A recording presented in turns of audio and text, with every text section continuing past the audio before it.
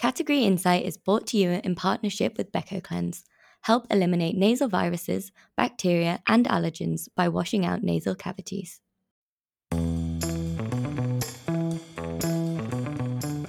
Hello, lovely listeners, and welcome back to another episode of Category Insight, where we speak to experts to discover over-the-counter advice and treatment recommendations for a whole host of conditions and support your knowledge in the pharmacy along the way.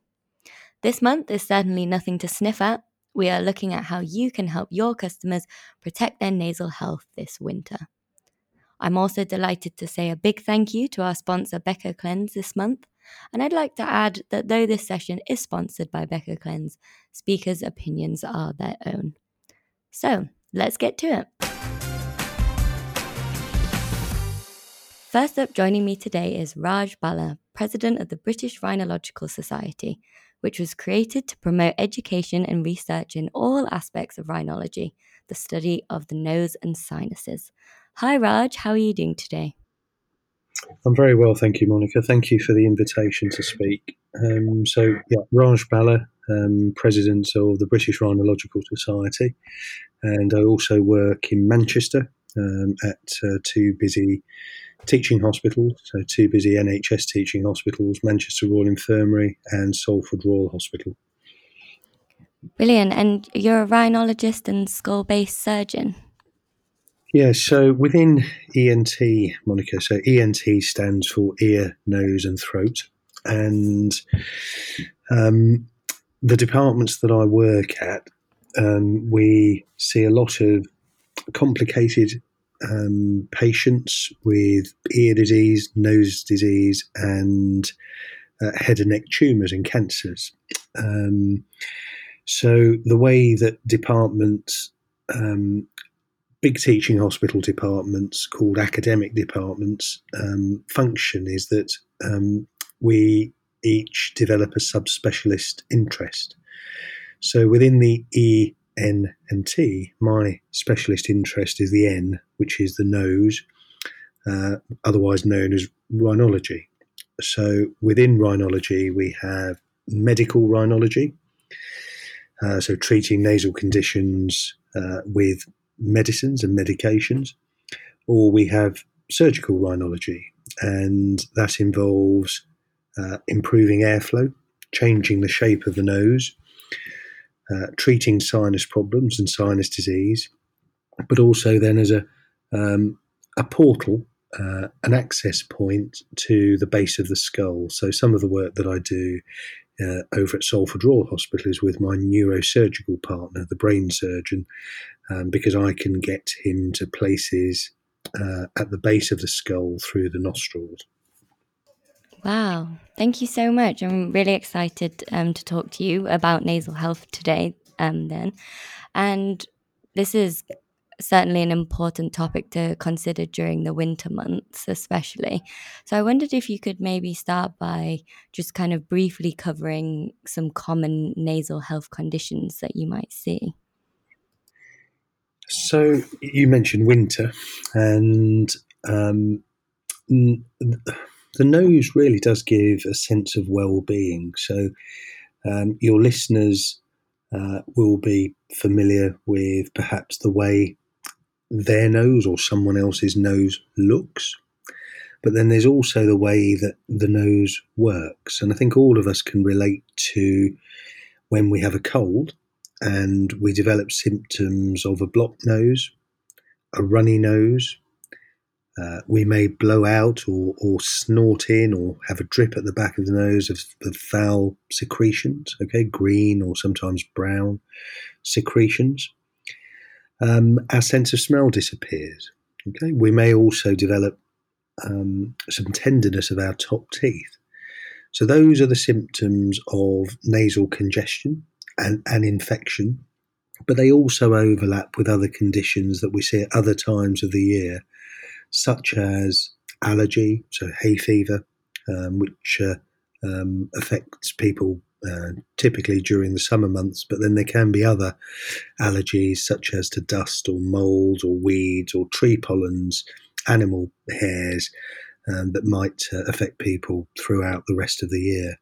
the winter months tend to be associated with viruses, coughs, colds. If you've got young children, whilst they're sort of building up their immunity, they frequently bring home infections, and these can often be passed to parents or grandparents. And so your nose really does give you a sense of feeling well, because you know that when you can breathe through your nasal passages, there's no blockage, no obstruction. You feel that you can oxygenate well, and you have a good sense of well-being, good quality of life, because your sense of smell's working properly. And you also know then that when your nose isn't working properly and you have poor nasal health because of an infection or a blockage or an allergy or some other type of problem, that you don't really feel as well as you possibly could. So your sense of well-being declines. You might not be sleeping well. Okay, you might be forced to mouth breathe. You could wake up with a dry throat, dry mouth.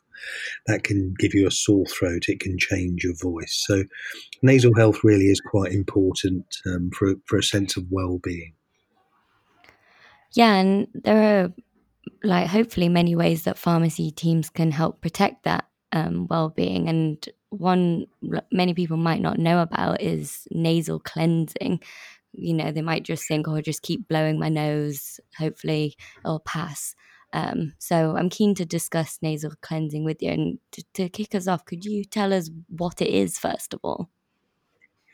So the first thing is that your nose really doesn't need a lot of interference. Okay, it should be left to itself most of the time, just to get on with what it does. And what it does is it warms air that we breathe in. It cleans it of allergens and dust and bacteria and smoke, so that we breathe in cleaner air. It humidifies the air that we breathe in, so that we're not breathing in dry air, which can then affect the lower airways. And it's also a first line of defense by fighting infections. Okay, so the lining of the nose and the sinuses produce chemicals that are able to fight infections as a first line of defense. When we start to do things that interfere with that, sometimes nasal health and nasal hygiene deteriorates. So if, for example, we keep putting tissues into our nose or keep picking our nose, if our nose crusts because we've caused a little sore and infections got in, or if we have a mechanical blockage or an obstruction, then our nasal health can deteriorate. Okay, so the first thing really is to try to identify why someone's nose isn't working as it should be. Okay, is there a problem that has developed because there's a disease, or is there a problem because someone has unfortunately fallen into a vicious cycle of causing their nose harm when it doesn't need to be interfered with? So you asked me specifically about nasal cleansing. We call these a douche, so a surgical medical douche, douche. And the best type of douche is something that is a balanced salt solution with the fluids that our nose and sinuses produce on a normal daily basis. So the best type of cleansing agent is something that is isotonic, so it doesn't draw moisture out of the lining of the nose and it doesn't put moisture in. It's something that has the same salt concentration as the lining of the nose, and something that has the ability to flush away some of the things that collect on the lining of the nose, things like the things that I've talked about already, dust and smoke and allergens, bacteria.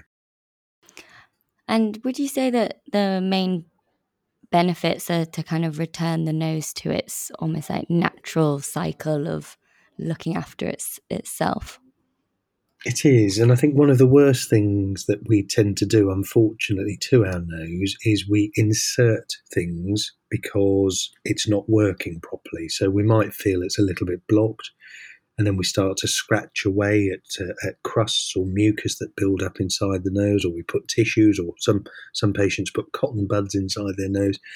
That's really the worst thing that people could do.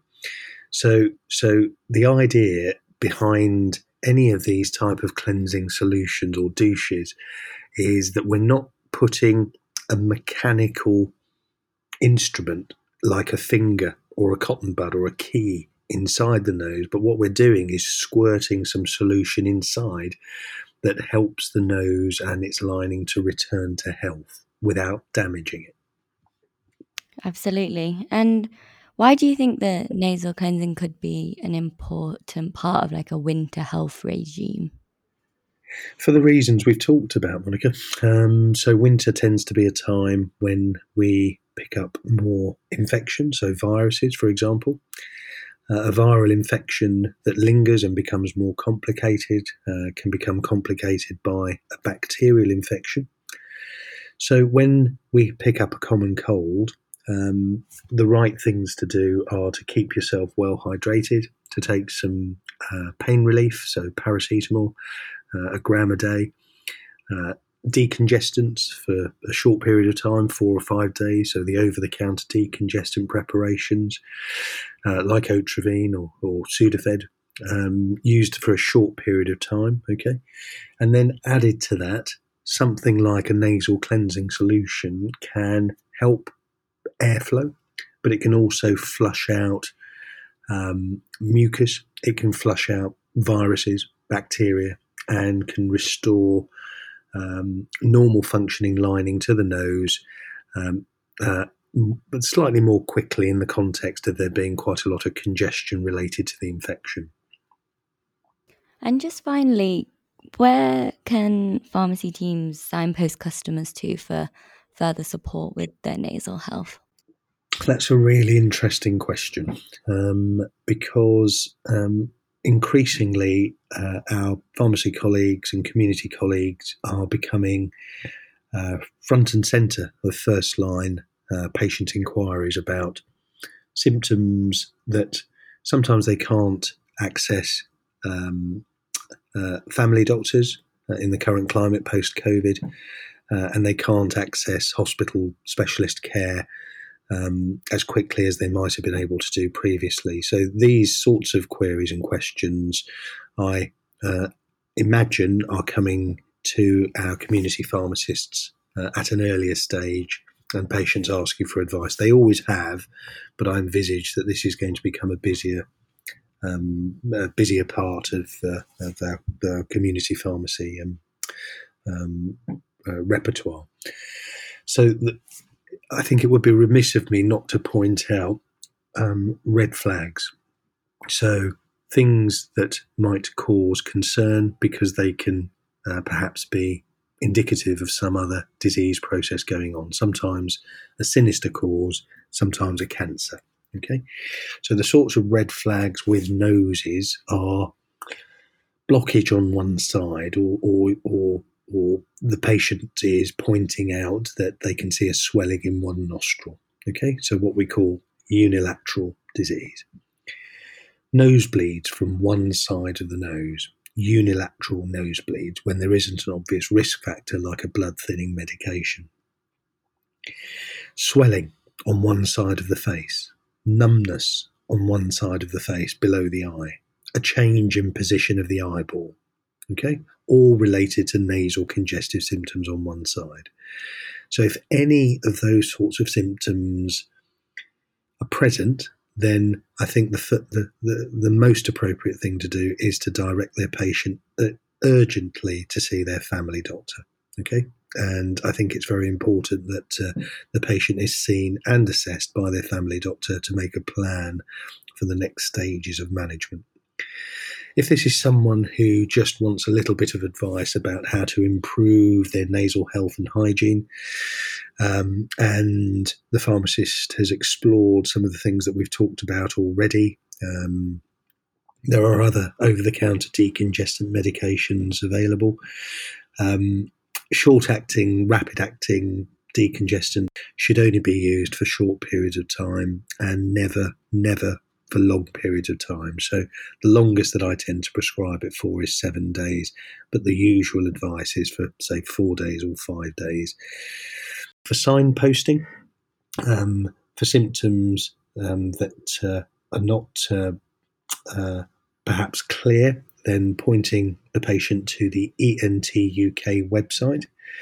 And on the ENT UK website, so if they insert that into their Google search engine, it takes them to the public domain of the website for my national society. And on that page, there is also a link then to the British Rhinological Society, where the patient might be able to find a little bit more information about the condition that they have.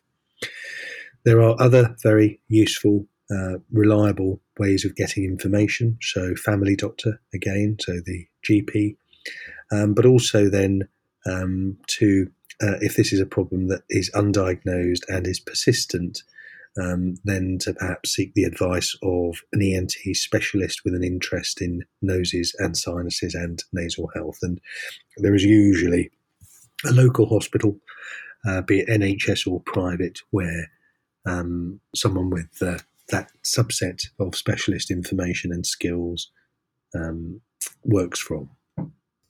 That's really useful. Thank you so much, Raj. You're very welcome, Monica. Very welcome.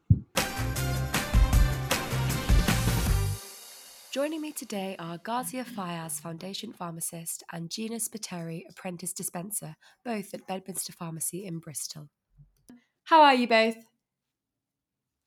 We're good, yeah. How are you?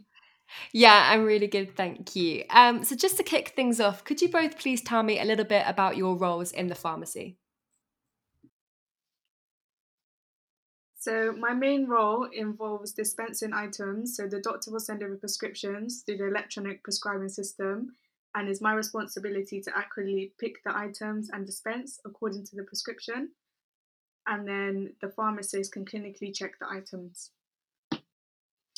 Hi, my name's Ghazia. I'm the foundation year pharmacist. So I've just completed my degree. So I had uni for 4 years and I've just finished that. So I'm now doing my training year. So you can do your training in lots of different settings, and I'm doing mine in a community pharmacy. So my role kind of just involves, I do a lot of shadowing of the pharmacist, and it's a cross between clinical role and also the role of running a business. So I can do things like running the pharmacy. I will be doing some dispensing. I help with clinical queries and things like that. Amazing. So keeping yourselves busy. And as we're heading into the winter season and we're thinking about nasal health, what are some common questions that patients tend to ask? I guess this is more for Gina. If they come into the pharmacy, what do they tend to like? What are the issues they have? Yeah, so now that it's winter time, the common things we see with regards to nasal health involves things like congestion, runny noses, or people suffering from blocked noses. And how would you go about kind of assisting someone who, say, they came into the pharmacy with a blocked nose? So Gina will do a lot of more of the information gathering. So she would find out information from the patient, for example, their symptoms, how long they've had it, if they've tried anything, and then it would be up to me or the pharmacist to kind of deal with those queries. So we would see whatever. Say if it was like a blocked nose, we would see what we can do. If it's a runny nose or congestion, etc., would kind of go from there. So like a team effort.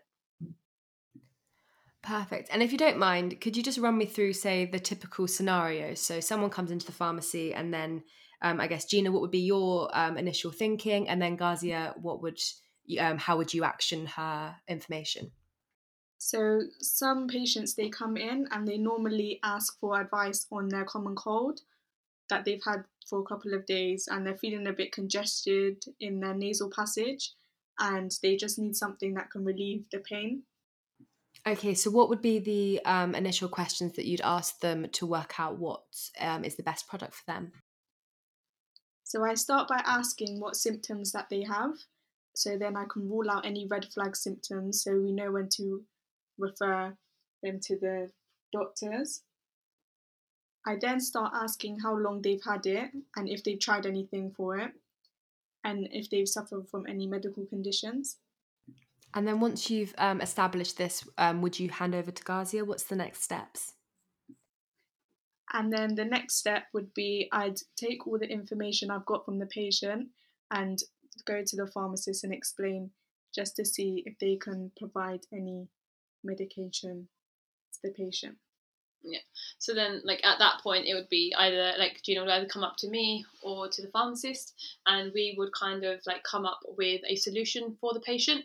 So it obviously varies. So now that the winter season's coming up, questions regarding nasal health often surround things like congestion or a blocked nose or a runny nose, because people tend to get colds and flus during this time of year.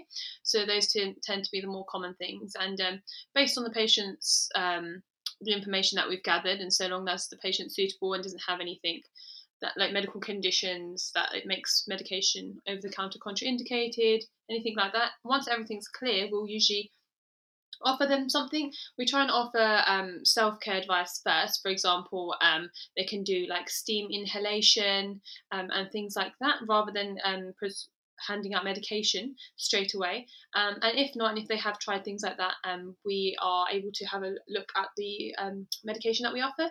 So we offer a range of things from tablets to nasal sprays, and obviously we make a decision with the patient for what works best for them. And what would indicate to you that, say, a nasal spray would work best for a patient? Because I think nasal sprays are great because they are very, like, direct, and they are also, they don't enter, like, their body's circulation. It kind of stays in that area where there's a problem. So I think patients they really like things like that because it's quite a direct acting medication. Whereas tablets, obviously, it affects the whole body, not in like a bad way. Obviously, it is indicated for nasal health, then it will target that, and it's very safe. But some patients like nasal sprays because they're quite quick and direct in treating the area that they want. That's perfect. Thank you both so much. Thank you for having us. Thank you. Thank you so much to Rajiv, Gazia and Gina, and of course, thank you again to our sponsor, BecoCleanse. We hope this latest episode of Category Insight has given you some things to think about and help you feel more confident discussing nasal health with your customers over the counter. Thank you very much for listening. My name's Monica West, and this is Category Insight.